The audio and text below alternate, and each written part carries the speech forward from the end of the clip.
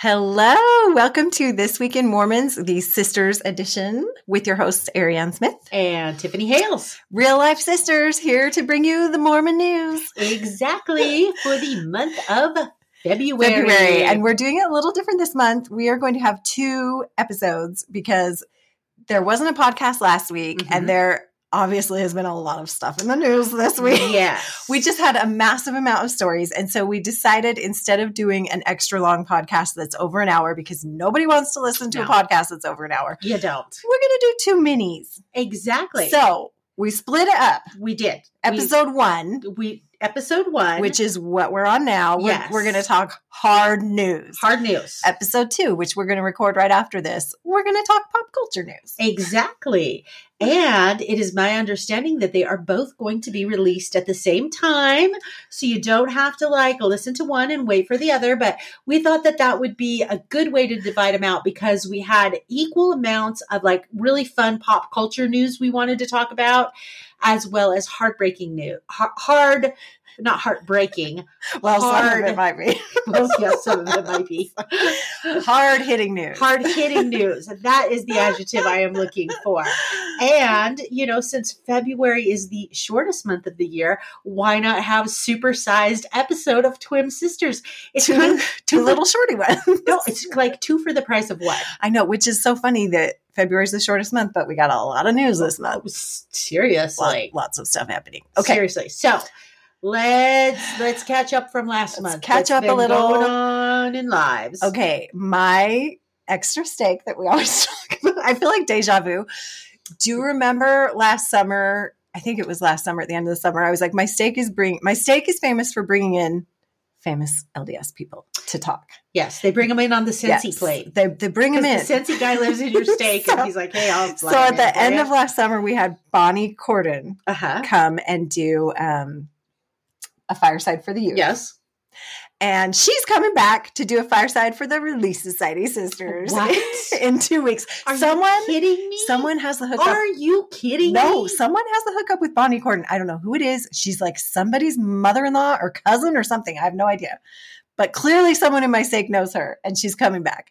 But they've opened it up for a regional thing. Anyway. Oh, so when is this occurring? Do you recall? March 12th. Your stake will probably get invited.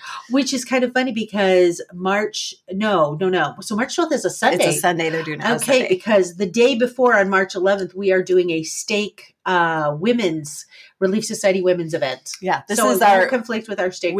Every year we do a stake Relief Society thing on a Sunday this time of year. No, usually it's on a Tuesday night, but I'm guessing Bonnie, we're scheduling around Bonnie. Well, that's probably true. But they are also having the president of BSU, who I did not realize was LDS. Did you know she was LDS? Marlene Tromp is LDS. I'm assuming if she's speaking at this fireside. I don't think she's LDS. I need to get my phone and Google that. Okay, you Google, because in the meantime, I have a hilarious. Okay, you tell your hilarious story, because I'm not dissing on the president of BSU. I mean, she is. Maybe she's not. I just assumed very, very liberal, but I was shocked that she was. But maybe she's just speaking. But they said she's speaking about God, so maybe she's just Christian and coming to speak about.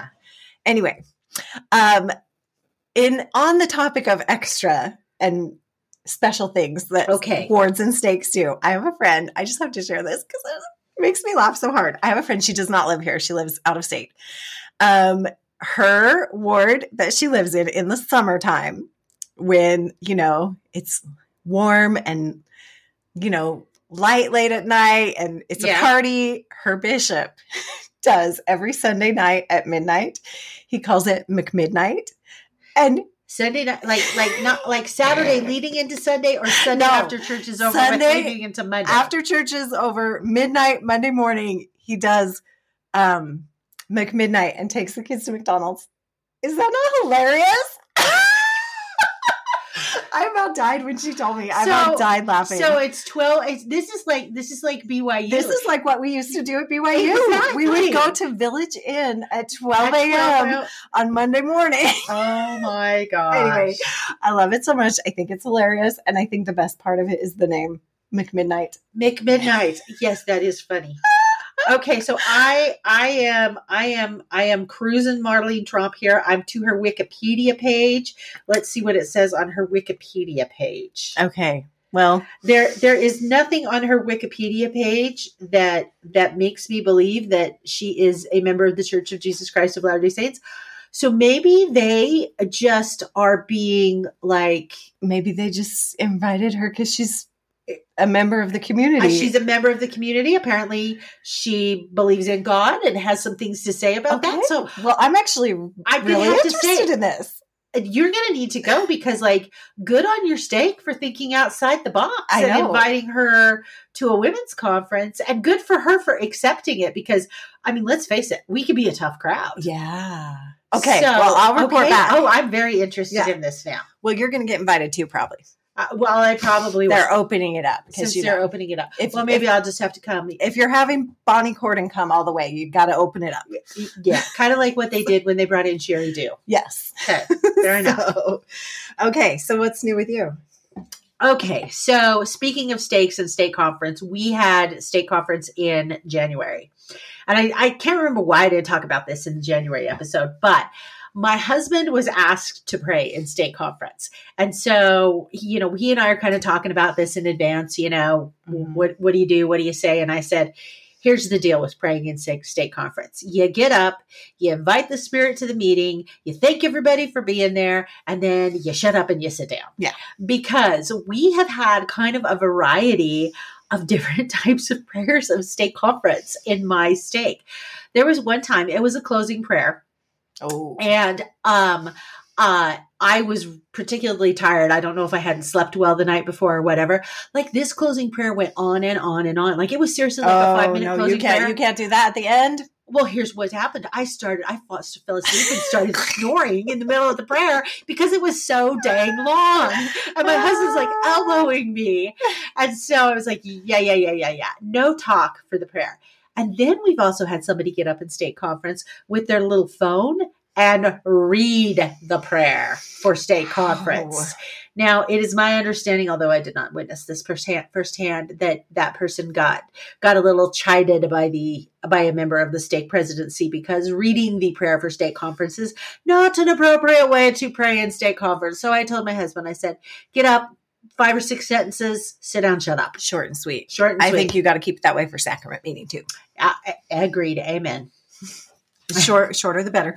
Did I ever tell you that we are having youth say prayers in our sacrament meeting now? Yes, you mentioned that. I couldn't remember if I had mentioned that or not. Yeah, because I was talking about how we have youth leading the music. Oh, yeah. See, we've done that well, we don't do it in this ward, but our old ward had done that for years, but the prayers were new. Anyway, they stopped. They paused. Maybe they're going to bring it back. Maybe they went through all the youth and now they have to wait a while. You know what my ward's doing for sacrament meeting prayers? I've noticed the last few weeks. What? They are calling up in advance people that we have not seen at church for a while and inviting them to say the prayers is a method to get them to come to church. You mean young men or like grown-up men? Like adults. Adults. Like adults that we haven't seen for a while.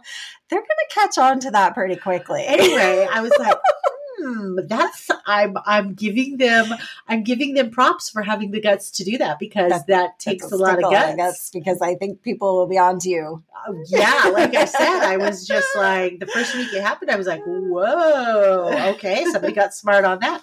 But you know what? Then that family returned the next week too, and they didn't have to pray. Wow. So anyway. Do you not have enough young men in your ward? Or are they just sharing the love?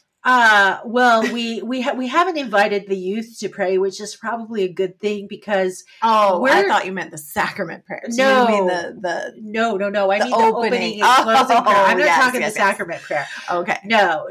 We are having a hard enough time with the young men struggling to understand the concept of how to pass the sacrament that I don't really think at this point in time we want them to pray. We need to master that task first. Anyway, last Sunday was just like, it was kind of, my husband was like zoned out in his zone and it was oblivious to what was going on. And I probably should have been zoned out in the zone because it was a hot mess.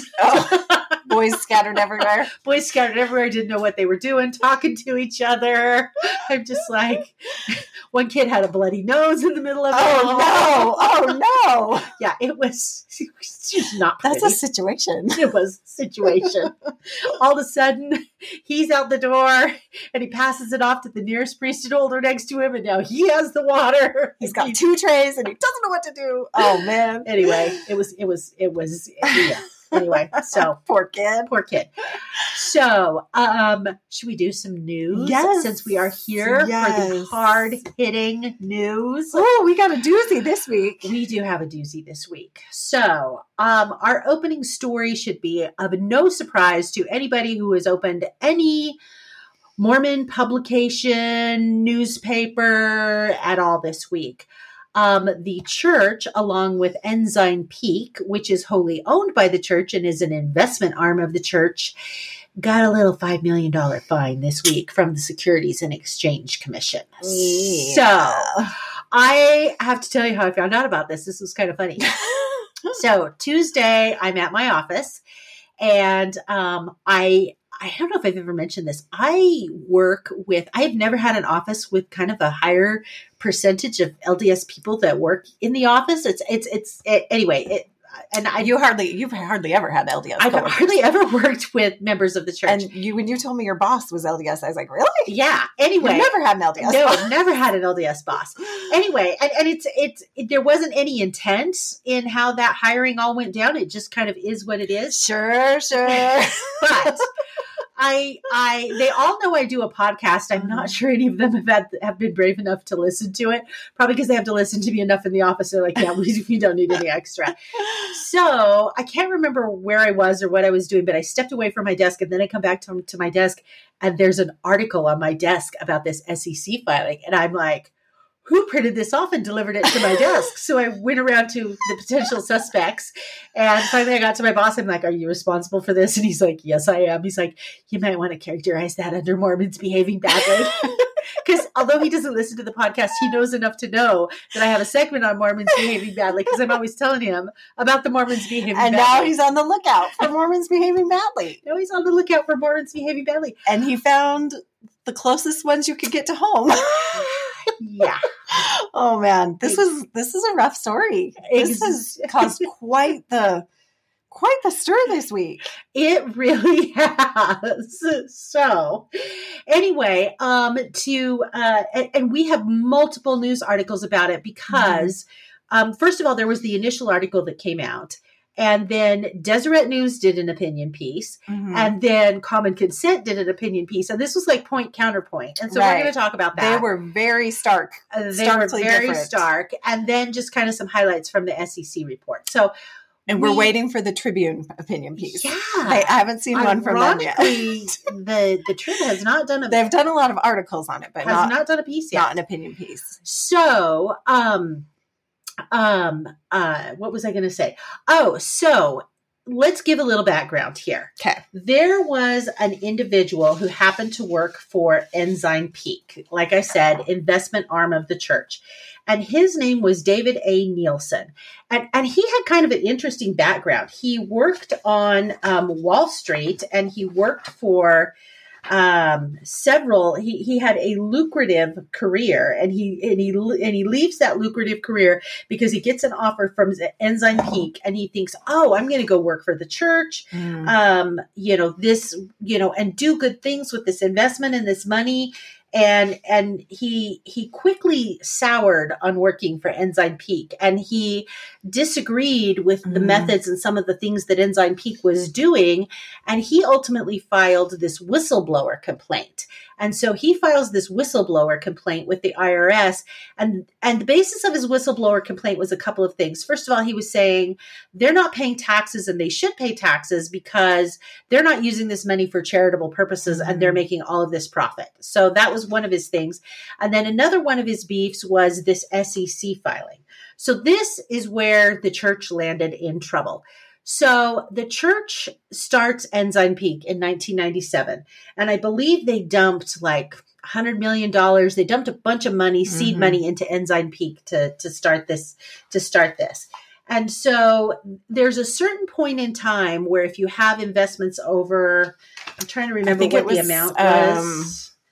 100 million? 100 million, I think. Yeah. If you have investments over 100 million, you have to fill out this SEC form, which is known as the 13F. And so as Ensign Peak continues to grow in its investments and they are hitting these thresholds, they don't want to have to fill out this 13F form, because this 13F form is a public form that anybody can access. And people like to follow these 13F forms because they like to see how big hedge funds and money managers, what they're investing in and what they are, where they're putting their money. So the church has a whole variety of reasons. Yes, I've heard many. I've heard many as well. Let's talk about some of those reasons. Let's talk about the speculation here. The speculation is why they wanted to avoid having to fill the 13F form out and disclose this publicly. Right. Speculation because, A. First of all, we had no idea the amount and wealth of their investments until 2019. That's when the whistleblower came out. And said it was like, how many billions? 30 billion, something like that. Close to 40 billion. And that's when the church started filling out the 13F form. And we were like, oh, he wasn't kidding. They really do have that much money. Right. Anyway. So there's a lot of speculation on why they wanted to break this out. So what they did instead of this, they broke it out into all these little tiny corporations. Yes. That, were. Yeah. So what they did is that, so they said, they created these different LLCs. And so there was the Ensign Peak LLC, and then they had all these other LLCs, and they would say, oh, this LLC is managing this, and this LLC is managing that, so that it looked like the management of this $30 billion was being done by a whole bunch of different LLCs. People. So they didn't have to fill out this form and say what they were investing in. Exactly. And they went to extreme lengths to really this person, people can see this person works for the church, so we better not have them sign this form and we better do this instead. I mean, they were really going to great lengths to hide this. Right. Now, supposedly they're wanting to hide this for a couple of different reasons. One potential reason is they don't want the amount of money. I mean, this money has just ballooned. Yes. And, that's great. They can do a lot of good with that money. But one of the reasonings is if people realize how much money there is, they might not pay their tithing anymore. That's very true. Or as much tithing. They might not pay their tithing or as much tithing. The church may get significant backlash for why. And I think we saw this as soon as it became public. A couple of years ago when this came out, there was a big backlash. In terms of, you have this much money, you should be helping more people, you should be doing this, you should be doing that. And they faced an onslaught of criticism about how they were managing their money and what they were doing with it. There's also been speculation that maybe they wanted to hide this because they don't want people saying, oh my gosh, the church isn't investing in Disney. I got to invest in Disney. Mm-hmm. The Lord loves Disney. I've used this argument in the opposite. My husband will go off on a tangent. And I'm not going to say which companies he dislikes, but he has some strong feelings on companies. And so I happened to buy a product from a particular company that shall not be named. And my husband basically said I was going to go to hell for buying this particular product from this particular company because they were so evil. And then I just pulled up the SEC filing. I'm like, well, I guess I'm going to be in good company because the church owns this much stock in this company. So if I'm going to hell, they're going with me. That is hilarious. It was so funny. That's hilarious. Well, and that is another reason that people are speculating also is, these funds have so many different companies in them. Yeah. Are people going to pick through this with a fine-tooth comb and be like, oh my gosh, the church invested in a fund that owns a casino or something like that, Which I think they've been very careful to do that because if you recall, when these funds, this list of funds first came out, they were noticeably absent was any soda company. They did not invest in any caffeine-related products. Well, that's that's not a thing anymore. Come on. But apparently it's enough not to invest in. Oh my gosh. So gosh. no Coca-Cola, no Pepsi, none of that. So there's just been a vast array of reasons why this may or may not have happened. Exactly. I have another theory too, and nobody online has addressed this theory. What's this? This is my little lawyer hat.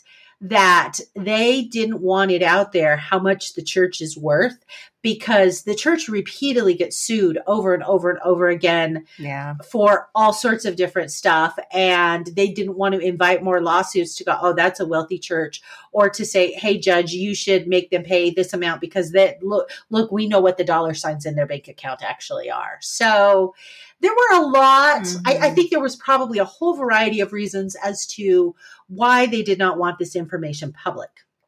So they devised this, for lack of a better word, scheme.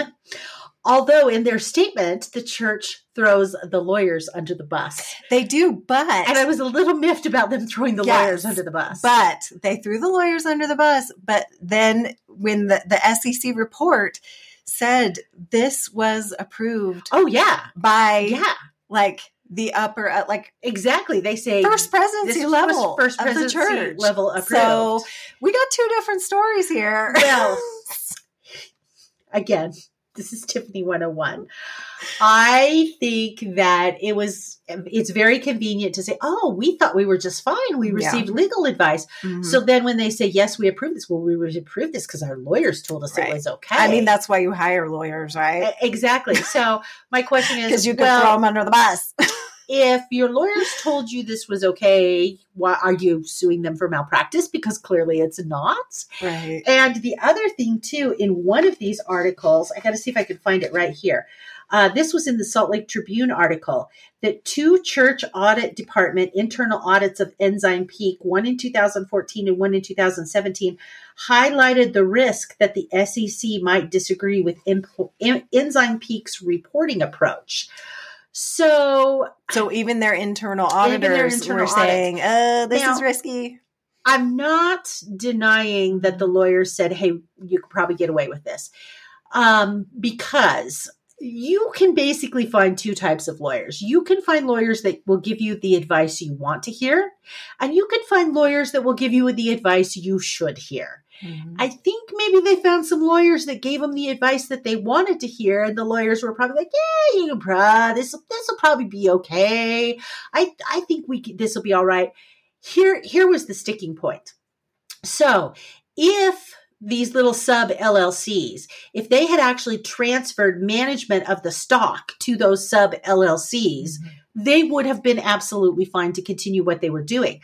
The biggest problem is these sub LLCs were kind of like little shell companies, because Ensign Peak retained all of the management decisions for all of these stocks. So that's where they really got into trouble, was these LLCs that said they were running the stock weren't really running the stock.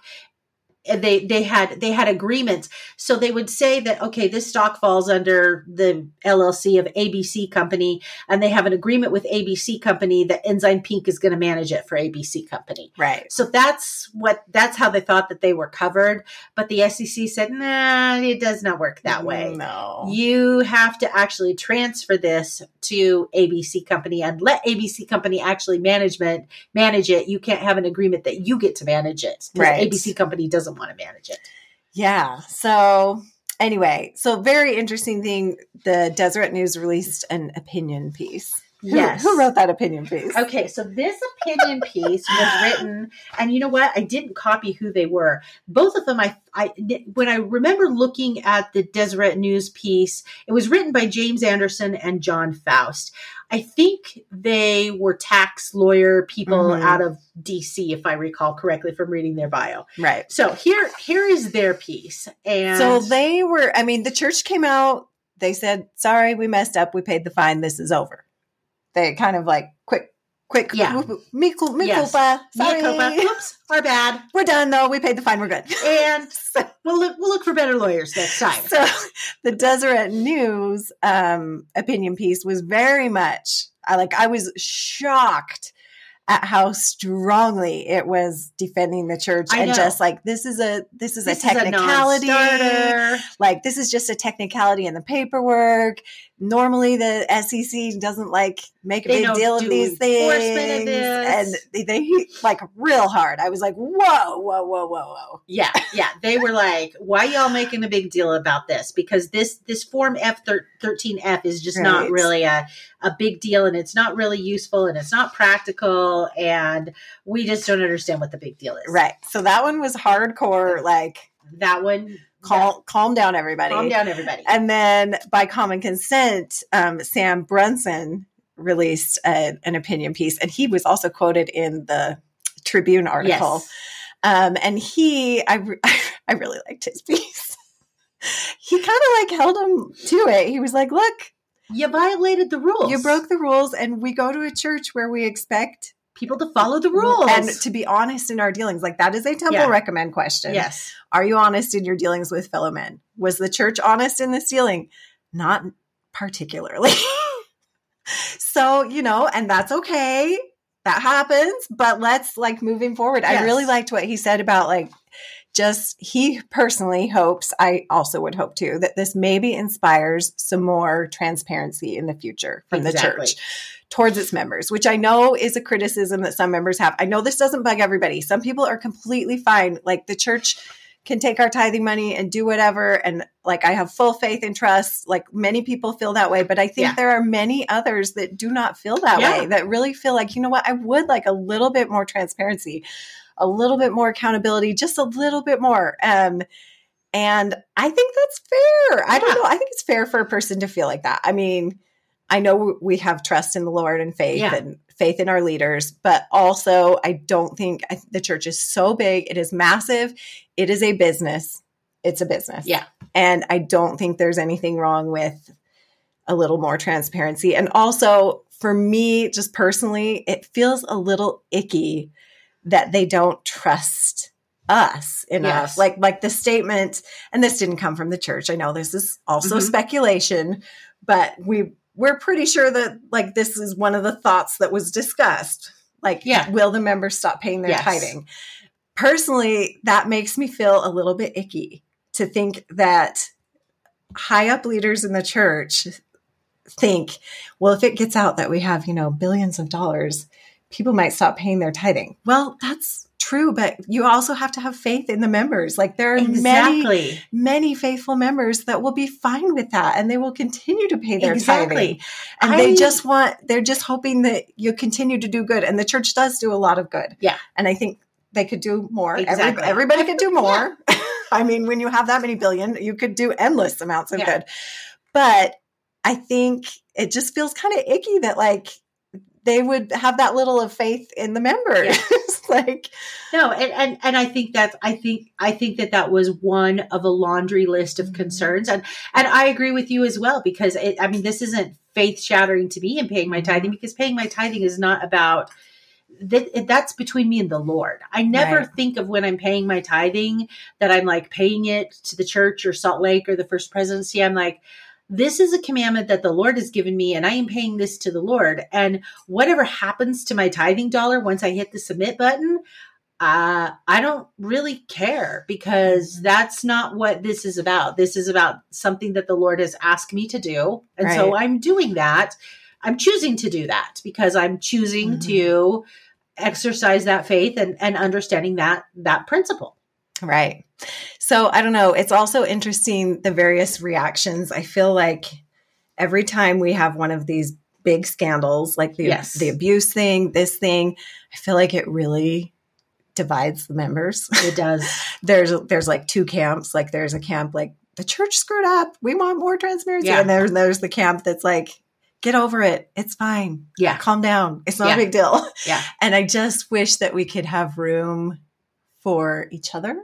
Exactly. And just recognize, and also for ourselves. I think sometimes it is scary when you have grown up and just tried to be so faithful your whole life and never talk bad about leaders. I think it can be a really unsettling feeling inside to feel like they messed up. Yeah. What does this mean if they messed up? And so I think if we can all like give ourselves and give each other a little bit of grace, like, like you can admit that they messed up and you can feel conflicted about that. And that's okay. Like, that's part of life. Life is messy. People make mistakes. Life is messy. I love that. And you're going to have to live with those conflicting feelings. Yeah. And it's not comfortable, but that is the place we are in.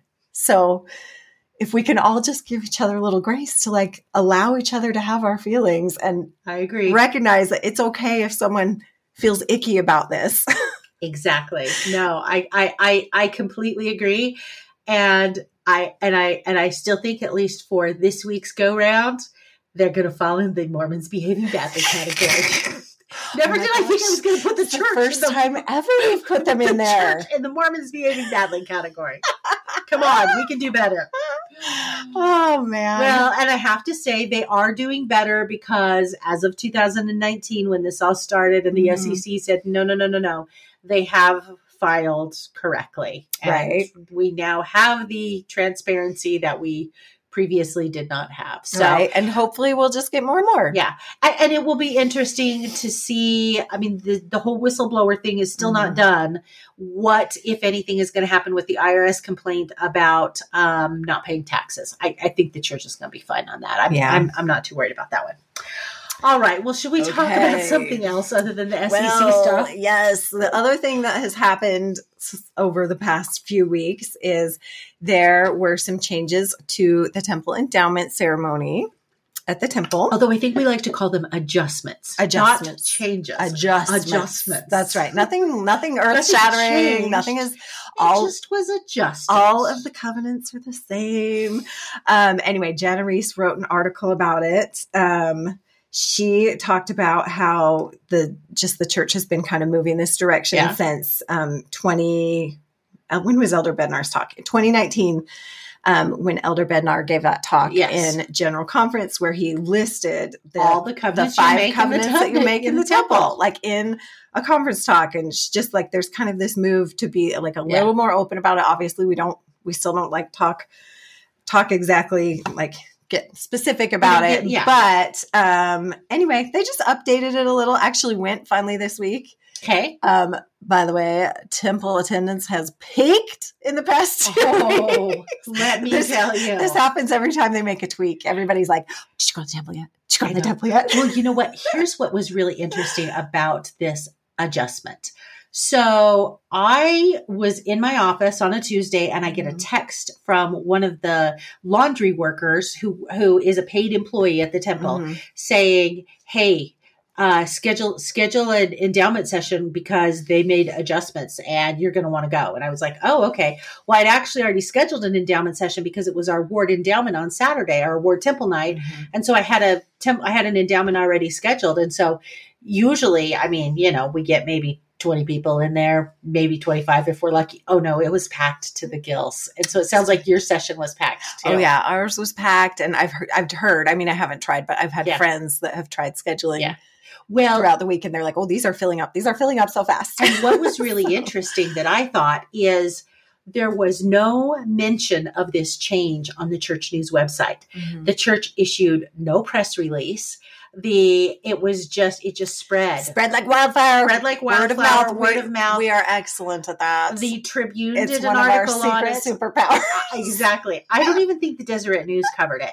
The Tribune did an article on it, but yeah, it was radio silent from the church. It just had to trickle down and through that trickle down, which I have to say, I liked the adjustments. Yeah.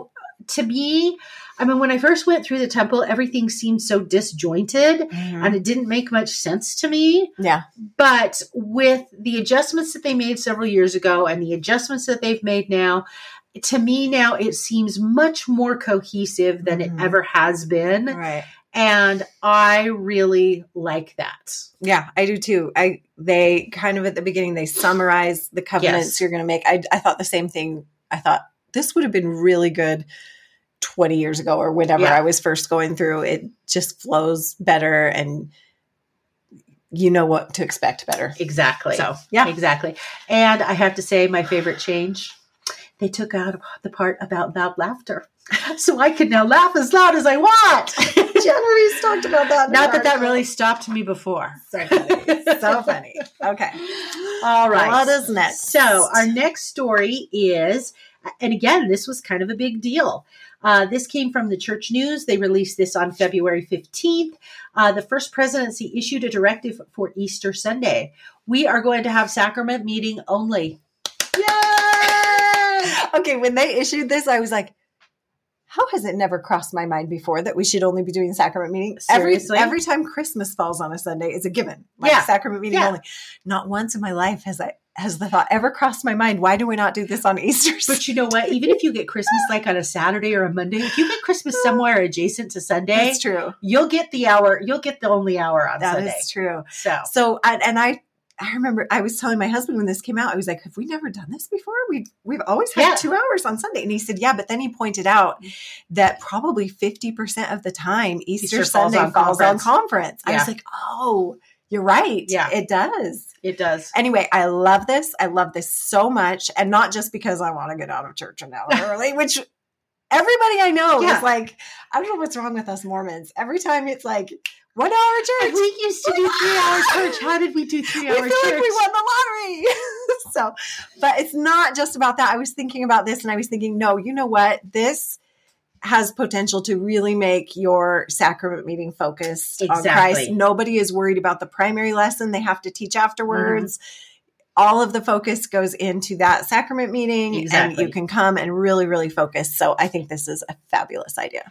And they specifically said in their release, sacrament meeting that day provides an opportunity to feature Christ-centered messages and sacred music, which I love because let me tell you, the Easter hymns, some of the Easter hymns are some of my favorite hymns. And we never get to sing them because Christmas you sing the whole month. Yeah. But Easter you get like maybe a week. Exactly. And if conference falls on an Easter, you're not singing those hymns. And those Easter hymns, some of those Easter hymns are absolutely my favorite. So I'm kind of excited about that. Yes, I am on board. Okay. Next article. This also is from the Deseret News.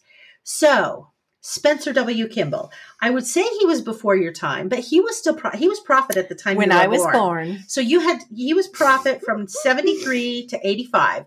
So he was prophet for the first 6 years of your life. Yes. He was prophet from the time I was 6 until I was. He was like your prophet. He was like my prophet. Because I feel like the prophet that is the prophet when you're in high school is the one that just like really, really sticks with you. Exactly. And maybe college. Exactly. But here's the rub on that. The last few years of his life, he was kind of incapacitated. So I would say I only felt he was the prophet like maybe through my junior high years. Oh, okay. But he was big on journal keeping. And during the time he was a prophet, he very much stressed to members of the church, please keep a journal. And this was one of those things is it wasn't do as I say, not as I'm doing. He was a very vigilant journal keeper. So once he passed away, his journals were retained by his family. But in 2008, they donated the collection to the Church History Library with the request they be prepared for public release after appropriate review. And so the church has now released those journals. Now, I didn't have the opportunity to get online and actually take a look at them, but my understanding is not only are there written stuff in there, but the journal was almost kind of like a scrapbook. Like he'd cut out newspaper articles and save little mementos and things like that went into his journal. And they are easily accessible because if you have a membership number, you can log on with a free church account to view the digitized images due to copyrighted material contained in the collection from the newspaper clippings. So it is accessible with your LDS account, and I kind of want to go take a look at it. I think it would be really interesting to read, especially around the time that he was called as prophet, and also what his journals had to say during the revelation on blacks in the priesthood. Yeah. That would be interesting. Could be very interesting. Okay, we have another journal story. I know. The church is just releasing journals right and left. Giving everybody's journals out. Thank goodness they don't have mine. Oh my gosh, that is my nightmare. actually don't have any. The only ones I have are from junior high and high school, and they are bad. Oh, that is mine. Like my children are like, Mom, we want to read them. I'm like, no, you don't. I don't even want to read them. It gives me too much angst. Yes. Okay. So this other journal that the church just published is an 1883 journal from Belle Harris. It is a prison journal. So Belle Harris was a 23-year-old LDS woman. She had been in a plural marriage, but her marriage had ended. Now, I'm thinking maybe her marriage ended not because she didn't love him anymore. That's what was my question. They didn't say, because this was right after they changed the law, the Plural Marriage Act, or and they were starting to crack down and arrest people. And they didn't say if they said it was her former husband and he had other wives, but they didn't say if her marriage ended because of that or if it was a mutual agreement. Yeah, they didn't say. I didn't get the impression, but this was her ex-husband. That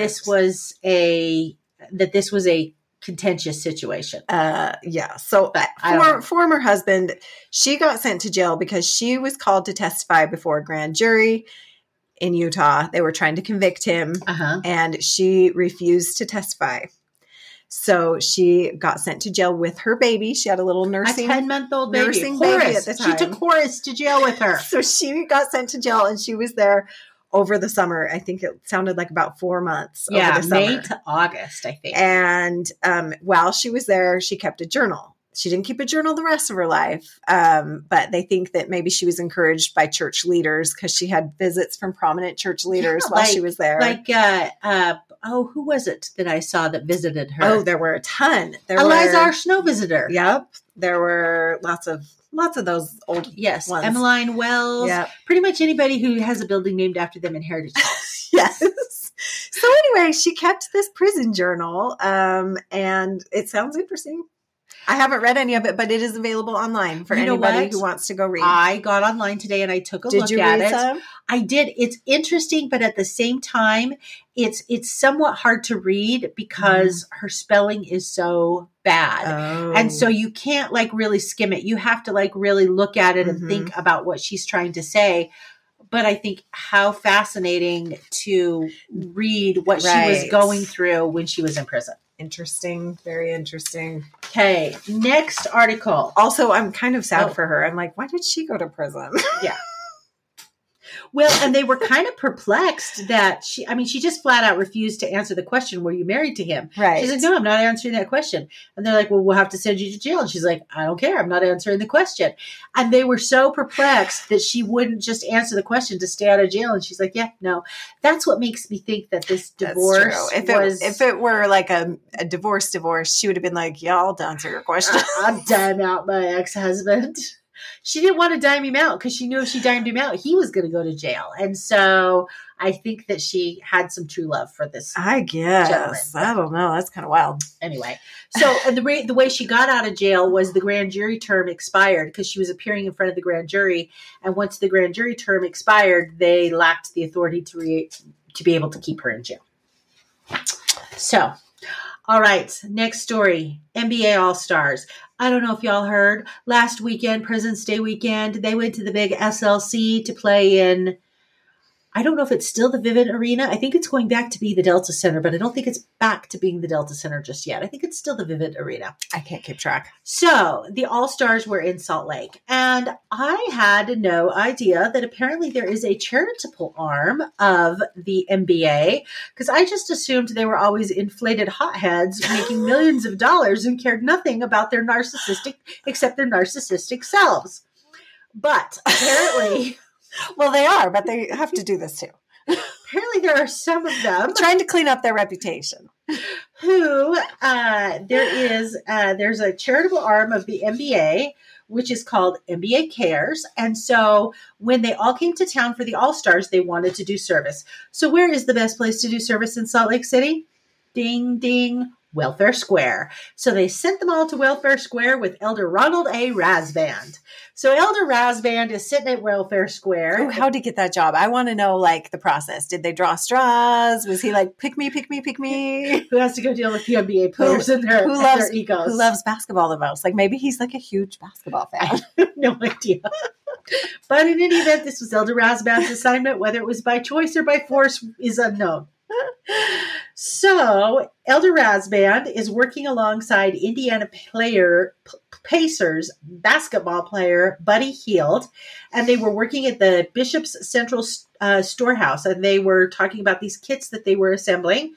And Elder Rasband said he wanted to know, what is an apostle? So I was able to share with him about my calling, and he shared with me more about participating in the 3-point competition Saturday nights. Nice. So they swapped some stories. And so they were putting together these food and hygiene kits that were actually going to go to local food banks and shelters in Utah to help people there. And before they engaged in any of this service, all the MBA guests were taken on a tour of the Bishop's Central Storehouse. And Darren Williams, who was a former NBA player for the Jazz, he was happy to be back in Utah.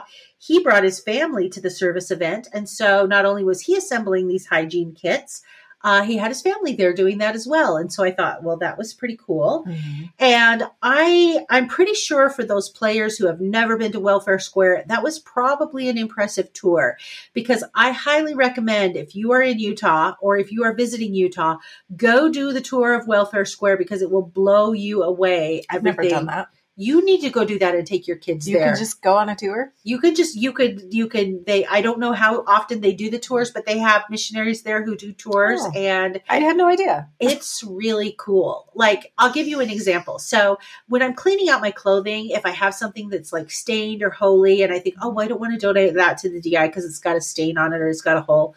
No, donate it to the DI, because I learned on the tour of Welfare Square, they take that clothing that they can't sell in the store because it's stained or ripped or teared, and they actually rip it up and they make these rugs that they send out all across America. Oh, really? They upcycle all of the material from the clothing they can't use. That's pretty cool. I leave it to the church. I had no idea. It was really cool. So it kind of gave me a whole new look on, okay, I'm not going to throw something away that I can donate to the DI, because the church has a purpose for it. Wow. And it can be repurposed. So, and I think that's good stewardship of our resources here on this planet. That's great.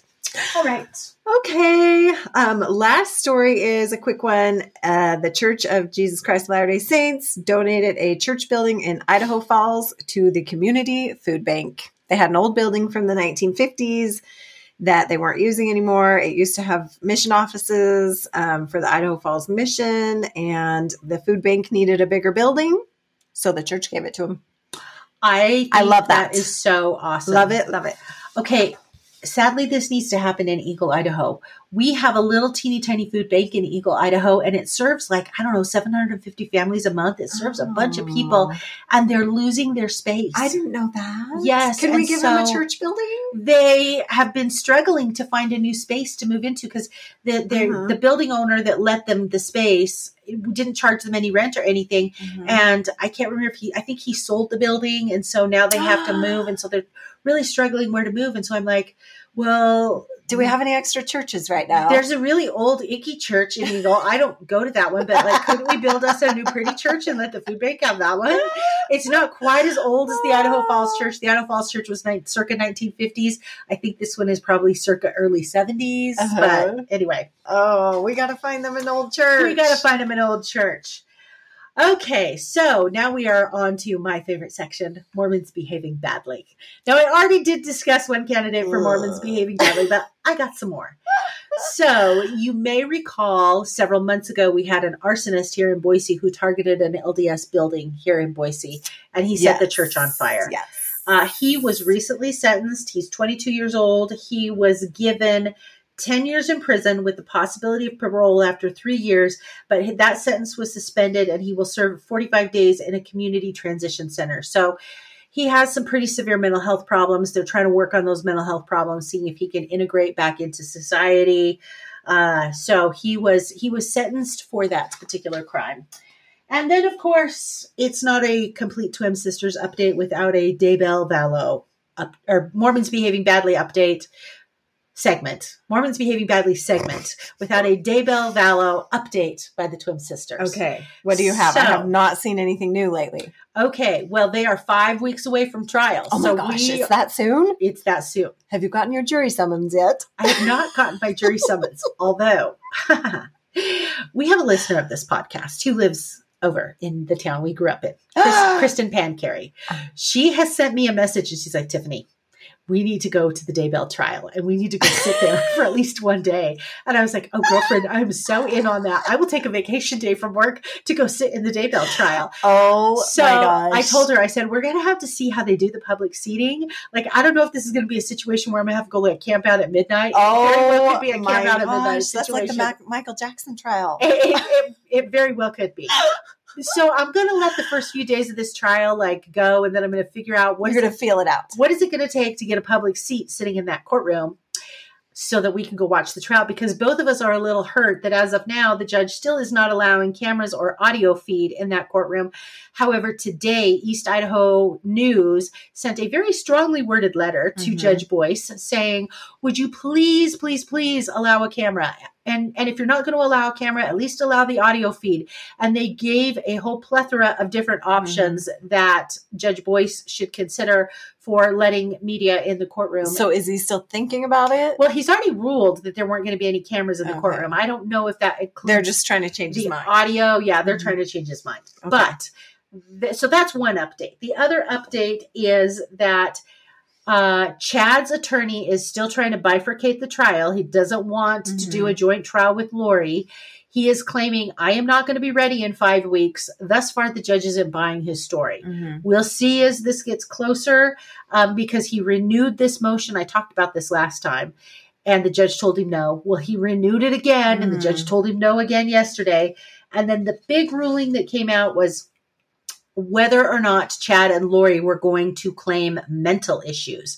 Their attorneys have said they will only claim mental issues if they're found guilty and they get to the penalty phase of the trial, because there's 2 phases of the trial.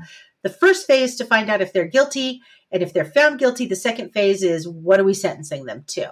And so they will plead mental health issues if they are found guilty. You can do that? You can just all of a sudden be like, oh, by the way, mental health issues. By the way, that's crazy. What? Well, you can use it as a mitigating factor as to why we shouldn't put you on death row, because this is a death row case for both of them. Yeah. So anyway, Mormons Behaving Badly. There you go. All right. Favorite things, girlfriend? Okay. My favorite thing this month is a book. This is rare for me. I'm not a big reader, but I'm in a book club. And I have been for years, and I'm the person that goes and never reads a book. Yes, we discussed that. I show up for the food. Did you actually read the book? I made a New Year's resolution that I'm going to read the books this year. Oh. And I have read like 4 already. We're not even to April yet. I've read April's book. You read 4 books this year? Here's what happened. I accidentally got an Audible subscription that I didn't know I had. So then I had all these Audible credits. And then I was like, well, I'll use them on the book club books. Oh. I've cracked the code. I need to listen to a book. Oh, see, that's how I have to do a book too. Instead of read a book. So I've cracked the code. But I listened to this book. It was darling. Like the best book I've read or listened to in a long time. It's called The Brilliant Life of Eudora Honeycutt. Okay. It is the cutest story. Listen on the audiobook because the narrator has a British accent. It takes place in England. It is this sweet story about this cranky little old lady who wants to end her life, like, euthanasia type thing. And then she meets this quirky, sassy little neighbor girl that just like brings her so much joy. It is so cute. So sweet. I loved it. Okay. Well, my favorite thing is a mop, because you know how I feel about my floors. You and I feel similarly about our floors. We're kind of vacuum junkies. Vacuum and mop junkies. It's really true. Now, I can use this on my floor because I have tile. You wouldn't be able to use it on your floor because you have hardwood. It is a steam mop. Now, I had the regular Shark steam mop, which was great, but I upgraded to a Shark scrub and steam mop. This thing has 2 round discs, and the round discs like whirl around. And so you've got the round disc swirling around while the steam comes out. And let me tell you, the dirt it pulls up from my floor is beyond frightening. Wow. Now, it only came with 2 round discs, which I knew was not going to be sufficient. So Amazon to the rescue. And I got 10 more round discs in the mail. So how long can you reuse them? Or oh, yeah. So you use the round disc. You get it all dirty. You throw it in the wash. Wash it. Okay. And so technically I have 6 sets of discs, and I probably have like 1,000 square feet of tile on the main floor of my house. I've got a ton of tile on the main floor of my house. So I will use all 6 set of discs in doing my floor. Oh. Here's the only bad thing about the mop. After you mop for about 45 minutes, because it does take forever because I got a lot of tile, Ugh. the mop's like, we're done. So it will quit spinning after about 45 minutes. But if you can get 45 minutes of spinning, you're going to have really clean floors. You're killing your mop. I'm killing my mop. But I've got clean floors. They're cleaner than they've ever been. Nice. Okay. Well, I think that does it. I think that wraps it up for episode number 1. So, folks, we're going to turn around and we're going to record episode number 2. So if you're listening to this after you're done, come back for number 2. Come back for more. We'll talk pop culture, recipe. Oh, we have a fun activity planned for episode number 2. You're going to want to tune in. We brought props. Thanks, Kim. All right. Thanks for listening. Good night.